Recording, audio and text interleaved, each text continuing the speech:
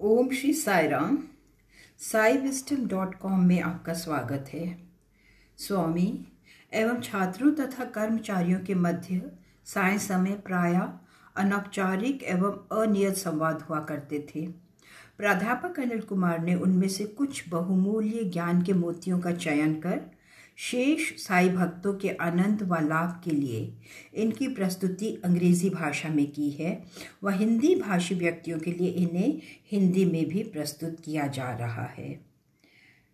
आज हम 13वें सत्र की ओर बढ़ते हुए इसके प्रथम भाग की चर्चा कर रहे हैं। ओम श्री साई राम।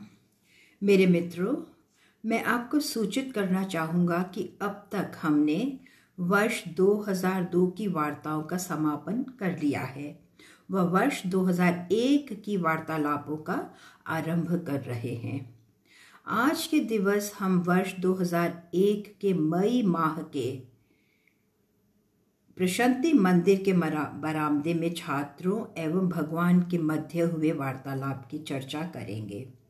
जो कुछ भी स्वामी ने कहा उसके श्रवण में आपकी तीव्र रुचि के लिए मैं आपका धन्यवाद करता हूँ। वह आपकी आध्यात्मिक सेवा की सराहना करता हूँ जो आपने अन्य के साथ इसका सहभाजन करने में की है।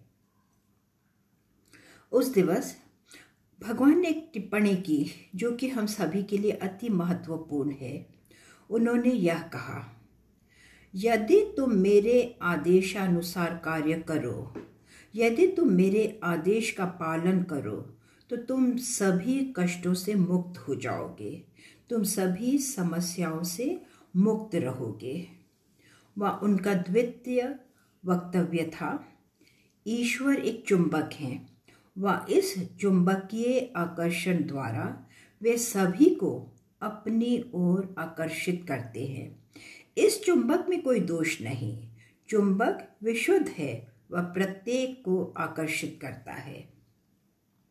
तो हाँ, मैं भगवान के इन दोनों वक्तव्यों की व्याख्या करना चाहूँगा। रामायण में हनुमान नाम के एक अति महत्वपूर्ण चरित्र हैं। हनुमान ने प्रभु राम के आदेशों का पूर्ण कर्तव्य निष्ठा सावधानी से पालन किया व इस कारण उस अवस्था की प्राप्ति की जहाँ वे प्रत्येक द्वारा श्रद्धा, आराधना व प्रशंसा के पात्र बन गए हैं। भगवान के आदेश का अनुसरण करना तुम्हें समाज में प्रशंसा, श्रद्धा का पात्र बना देता है। समाज तुम्हें एक आदर्श, एक अनुकरणीय की मान्यता देगा। प्रसंगवश मैं आपको यह भी सूचित कर सकता हूँ कि महाभारत में पांडवों ने श्री कृष्ण का नियम निष्ठा, कर्तव्य निष्ठा से अनुसरण किया व इस कारण पुरस्कृत हुए। अंत में वह विजयी रहे व आज तक प्रत्येक द्वारा सम्मानित किए जाते हैं। यहाँ मैं आप सभी के साथ एक सरल से उपाख्यान का सहभाजन करना चाहता हूँ जिसका उल्लेख भगवान ने अपने एक प्रवचन में किया था। निश्चय ही आप सभी ने भगवान कृष्ण के विषय में तो सुना ही है। भगवान कृष्ण में अपने बाल्यकाल में अपने पड़ोसियों के घर में माखन व दही चुराने की आदत थी। वह जिन्हें महाभागवत का कुछ ज्ञान है इसका परिज्ञान कर सकते हैं। यह वास्तव में चोरी करने का प्रश्न नहीं था, यह क्रिया का एक आंतरिक महत्व है। लेकिन कथा है कि भगवान कृष्ण बिना किसी की आज्ञा के पड़ोसी घरों में प्रवेश करते थे, दूध, दही, माखन ग्रहण कर लिया करते थे। इस संदर्भ में माखन मानव हृदय है, दुग्ध भक्ति है व पात्र मानव देह है। चोरी की क्रिया रहस्यात्मक विधि से मानव हृदय को अधिकृत करना है, बिना तुम्हारे द्वारा बोध किए जाने के ही। यही इसका आंतरिक महत्व है। एक दिवस श्री कृष्ण ने दूध पीना आरंभ किया। किस प्रकार उन्होंने दूध ग्रहण किया? उन्होंने नीचे के पात्र के किनारे पर अपने चरण रखे व ऊपर रखे पात्र को उंडेलकर दूध ग्रहण करना आरंभ कर दिया। उन्होंने ऊपर वाले पात्र को टेढ़ा किया व नीचे वाले पात्र में, जिसमें दूध भरा हुआ था, के किनारे पर अपने दोनों चरण रखे हुए थे। माता यशोदा कृष्ण को ढूंढ रही थी व अंततः उन्हें वहां देखा। कृष्ण तत्क्षण उछलकर वहां से भाग निकले। अब माता यशोदा उन्हें कहीं भी न ढूंढ सकी। अंततः उन्होंने कृष्ण के चरण चिन्ह देखे, क्योंकि उनके चरण दूध से भीग गए थे। अतः उन पद चिन्हों के आधार पर, जो कि दूध से सने हुए थे, माता यशोदा अंततः उन तक पहुंच सकी। महाभागवत से यह घटना हमें दर्शाती है कि यदि तुम ईश्वर के पद चिन्हों का अनुसरण करो तो तुम उन तक पहुंच सकते हो। श्री कृष्ण अथवा ईश्वर के पद चिन्हों का अनुसरण करते हुए उनकी माता भक्तगण उन्हें ढूंढ सकते हैं, उन तक पहुंच सकते हैं। इसी प्रकार हम भक्तगण को ईश्वर तक पहुंचने के लिए उनके पद चिन्हों का अनुसरण करना चाहिए। यह एक उपाख्यान है जिसका उल्लेख स्वयं भगवान बाबा ने किया। यहाँ एक अन्य विषय भी है। कदाचित हम कुछ व्यक्तियों की भावना हो सकती है कि हम बाबा द्वारा आकर्षित नहीं, अथवा बाबा ने हमें अपने निकट आकर्षित नहीं किया।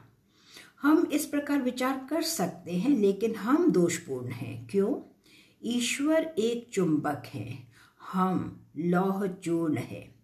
चुंबक में कोई दोष नहीं, लेकिन लोहे का वह टुकड़ा जो धूल व जंग से पूर्ण है, चुंबक द्वारा आकर्षित न होगा।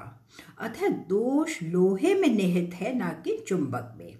इस कारण चुंबक द्वारा आकर्षित किए जाने के लिए लोहे को विशुद्ध स्वच्छ होना होगा। अतः ईश्वर चुंबक हैं व भक्त लोहा होते हैं, जिन्हें आसक्ति, मोह की धूल व अहम के जंग से मुक्त होना होगा। इन दोनों के अभाव में चुंबक स्वतः ही लोहे को आकर्षित करता है। यही है जो भगवान ने कहा। अब परिस्थिति को देखते हुए व भगवान की मनोवस्था पर्याप्त अनुकूल थी, मैंने एक प्रश्न पूछने का दुस्साहस किया। भगवान, हम आध्यात्मिक मार्ग में बाधाएं क्यों देखते हैं? हमारे आध्यात्मिक जीवन के मार्ग में अवरोधक एवं समस्याएं क्यों हैं? स्वामी, क्यों स्वामी? वह स्वामी ने एक स्पष्ट उत्तर दिया। उन्होंने कहा, आध्यात्मिक पथ पर तनिक भी कोई बाधाएं नहीं। यह तुम्हारी दुर्बलता व आस्था का अभाव है जो इन समस्त बाधाओं का कारण है। वास्तव में आध्यात्मिक मार्ग बिना किसी अवरोधन के एक सीधा मार्ग है। भगवान ने कहा कि आध्यात्मिक पथ में बाधाओं के दो कारण हैं। क्या हैं ये? प्रथम है आस्था का अभाव, द्वितीय है पूर्व जन्म के परिणाम स्वरूप अथवा प्रतिक्रिया स्वरूप। यह घटक है जो हमें बिना समस्याओं के आध्यात्मिक पथ पर अग्रसर होने की अनुमति न देंगे। तदंतर भगवान ने हम सभी के लिए एक अति महत्वपूर्ण बिंदु कहा। हमारा विचार होता है कि हम आध्यात्मिक पथ पर हैं व भगवान को कुछ अर्पण करते हैं। क्या यह भक्ति है? नहीं। मेरा मंदिर में जाना केवल परीक्षा में उत्तीर्ण होने के उद्देश्य से ही होता है। लक्ष्य ऐहिक होता है, उद्देश्य सांसारिक लाभ, स्वार्थ होता है। वास्तविक भावना में तुम इसे भक्ति की संज्ञा नहीं दे सकते। अतः भगवान बाबा ने यह वक्तव्य दिया। बाबा ने कहा, कुछ भी जो तुम स्वार्थवश करते हो अथवा स्वार्थ की भावना से करते हो, तनिक भी आध्यात्मिक नहीं होता। अतः आध्यात्मिक मार्ग में ईश्वर के प्रति अप्रतिबंधित प्रेम की अपेक्षा होती है, बिना किसी ऐहिक लाभ अथवा सांसारिक उद्देश्य की भावना के। अब पौराणिक कथाओं में तुम लोगों के दो वर्ग देख सकते हो। एक है देव अर्थात सुर, द्वितीय है राक्षस अर्थात असुर। देवों में भक्ति पूर्णतया आध्यात्मिक एवं स्वार्थ रहित थी, अतः लोगों की उनके प्रति श्रद्धा है। तथापि राक्षस अर्थात असुर, जिन्होंने वर्षों वर्षों तक तपस्या की, प्रत्येक आध्यात्मिक मार्ग का अनुसरण किया, लेकिन उन्हें निंदनीय किया गया क्योंकि उनके उद्देश्य लौकिक ऐहिक थे। उनके उद्देश्य उनके स्वार्थ के कारण थे, वे पूर्णतया अहमन्य थे। अतः भगवान का कथन है कि तुम्हारी भक्ति स्वार्थ रहित होनी चाहिए। इसके अतिरिक्त स्वामी ने एक अन्य वक्तव्य दिया जो हम सभी के लिए पर्याप्त प्रोत्साहन है। भगवान बाबा ने कहा, यदि तुम में दृढ़ आस्था है व यदि तुम इसे और भी अधिक दृढ़ करो, इसे अधिक और अधिक सुदृढ़ करो, तो तुम मार्ग में आने वाली कितनी ही बाधाओं का सामना करने में सक्षम, सफल रहोगे। यह हम सभी के विषय में सत्य है। मेरा विचार नहीं कि यहाँ हम सभी अत्यधिक सुखपूर्वक हैं, मेरा विचार नहीं। हम अपनी समस्याओं पर अभिभूत होने व सभी बाधाओं का सामना करने में इस कारण सफल हैं, ईश्वर में अपनी दृढ़ आस्था के कारण। अतः जहाँ कहीं भी दृढ़ आस्था होगी, तुम्हें कदापि कोई भय ना होगा। तुम किसी भी समस्या का सामना करने में समर्थ रहोगे, यही भगवान ने कहा। तदंतर मैंने कहा, भगवान इस प्रश्न के लिए कृपया मुझे क्षमा करें। मुझे किस प्रकार संज्ञान होगा कि मैं अध्यात्म के एक अति उच्च स्तर पर, अत्यधिक उच्च स्तर पर पहुंच चुका हूं? मुझे किस प्रकार बोध होगा कि मैं उच्चतर, अधिक उच्चतर स्तर की ओर अग्रसर हो रहा हूं? तत्क्षण ही ये उत्तर मिला, अध्यात्म के कोई स्तर नहीं होते, कुछ भी निम्न स्तरीय नहीं, कुछ भी उच्च स्तरीय नहीं। अध्यात्म में समस्त एक समान ही है। इसके अतिरिक्त उन्होंने इसकी व्याख्या देकर स्पष्ट किया, एक जाति प्रथा है, साथ में वर्ग व्यवस्था भी। वर्ग व्यवस्था, जाति व्यवस्था, धनी व निर्धन, यह समस्त संसार में स्तर होते हैं, यह समस्त समाज में स्तर होते हैं। तथापि आध्यात्मिक मार्ग में कोई स्तर नहीं होते, कोई ऊंचाइयां नहीं होती, सभी एक समान है, क्योंकि ईश्वर बिना अन्य के, बिना द्वितीय के एक ही हैं, अनन्य, अद्वितीय। अतः एक व्यक्ति का अन्य व्यक्ति से उच्च होने का कोई प्रश्न ही नहीं रह जाता। अब मैंने कहा, स्वामी मैं सचेत हूं कि मैं अपनी सीमाओं का उल्लंघन कर रहा हूं, लेकिन कृपया मुझे क्षमा कीजिए। यहाँ मुझे कुछ संशय है। हम सभी को परिज्ञान है कि आप ईश्वर हैं, परंतु फिर भी हम आपका अनुसरण करने में सफल क्यों नहीं? हम आपका अनुसरण क्यों नहीं करते? हमें संज्ञान है कि आप ईश्वर हैं, तो क्यों नहीं हम आपका अनुसरण करते? यह कुछ इस प्रकार के प्रश्न हैं जिन्हें समक्ष रखने के लिए कुछ साहस की आवश्यकता होती है, व भगवान की अनुकंपा व दया की, कि इन प्रकार के प्रश्नों को सहन किया। यह वास्तव में ही संकटपूर्ण होता है। उत्तर जो भगवान बाबा ने दिया यह था, देखो, गृह पर माता पकाती है, वे भोजन पकाती है, विभिन्न प्रकार के व्यंजन, मिष्ठान, स्वादिष्ट भोज्य पदार्थ, लेकिन फिर भी पुत्र बाहर जाकर किसी भोजनालय में खाना चाहता है। वे माता द्वारा तैयार किए हुए व्यंजन को घर पर बैठ ग्रहण करना नहीं चाहता।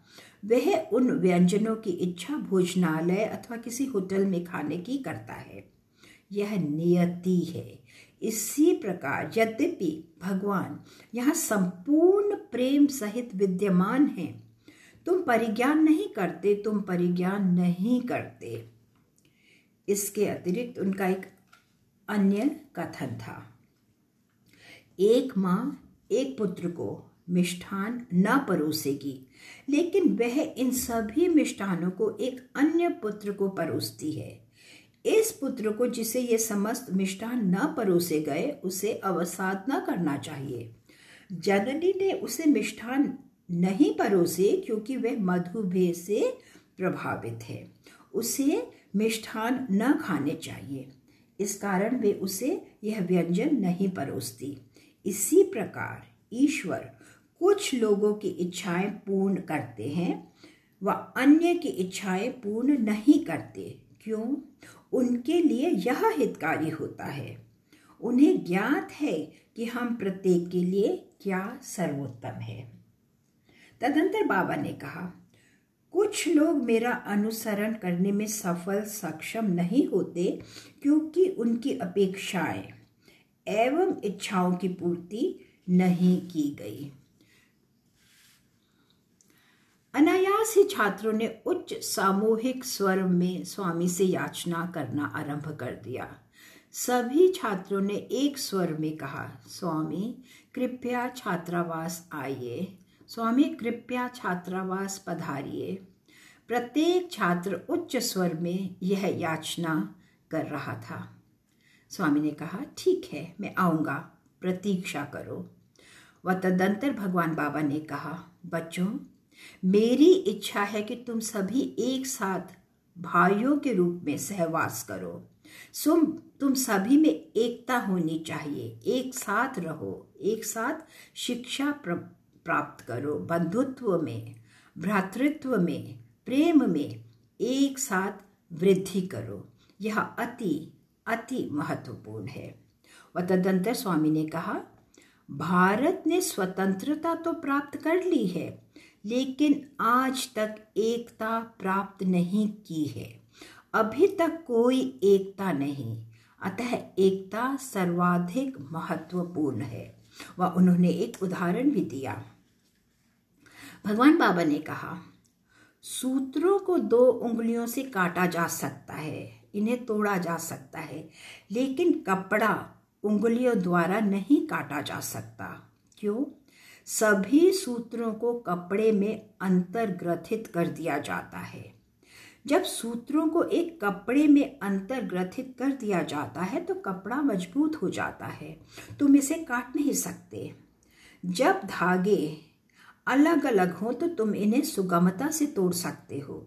इसी प्रकार जब तुम एकता में होते हो, कोई भी तुम्हें पराजित नहीं कर सकता, कोई तुम पर आक्रमण नहीं कर सकता। एकता अति महत्वपूर्ण होती है। इसके अतिरिक्त भगवान ने 3 शब्दों का प्रयोग किया। एक था रक्ति, जिसका अर्थ है पूर्ति, अन्य था भक्ति व तीसरा था मुक्ति अर्थात मोक्ष।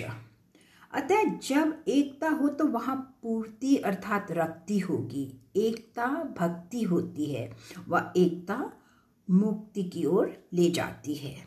तदंतर भगवान छात्रावास में गए, वहाँ उन्होंने कुछ समय व्यतीत किया व सभी छात्रों पर इतने अधिक आनंद की वृष्टि की। आगामी दिवस भगवान ने गुजरात प्रांत में वर्ष 2001 में आए भूकंप के विषय में चर्चा की। यह जान व संपत्ति का अति विनाशकारी विध्वंस था। स्वामी ने भूकंप के विषय में एक टिप्पणी की। स्वामी ने सभी भक्तों द्वारा यह संज्ञान किए जाने के उद्देश्य से इसे अति प्रभावपूर्ण शैली में कहा। एक तथ्य जो उन्होंने कहा, यदि तुम अपनी इंद्रियों के एक दास हो तो निश्चय ही तुम संपूर्ण विश्व के दास भी बन जाओगे। यदि तुम अपनी इंद्रियों पर विजय प्राप्त करते हो तो संपूर्ण विश्व में प्रत्येक तुम्हारा दास बन जाएगा। अतः अपनी इंद्रियों के अधिपति बनो। कदापि स्वयं को अपनी इंद्रियों के एक दास बनने की अनुमति मत दो।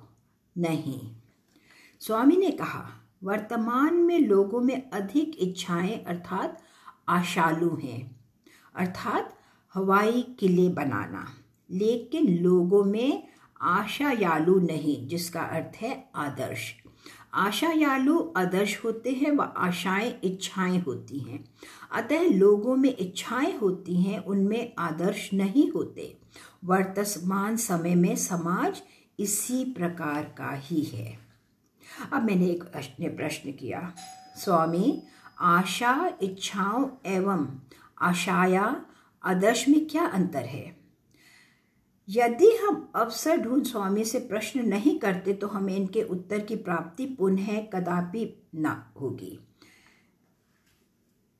मेरा दृढ़ विश्वास है कि यदि इस समय अवसर खो दिया जाए तो यह सदैव के लिए ही खो जाएगा। अतः हमें प्रत्येक अवसर का लाभ उठाने का प्रयत्न करना चाहिए। अब प्रश्न था, स्वामी, आशा, इच्छा व आशाया आदर्श में क्या अंतर है? भगवान ने कहा, आशा निजी इच्छा होती है, इच्छा निजी होती है, आशाया आदर्श आधारभूत होता है। तुम सभी को इस आधारभूत आदर्श का विस्मरण हो गया है, लेकिन हम स्वयं में निजी इच्छाएं संजोए रहते हैं। इस प्रकार करते हुए तुम स्वयं का ही अहित करते हो। शेष आगामी सप्ताह, आगामी सत्र में। ओम जय साई राम। धन्यवाद। साई राम।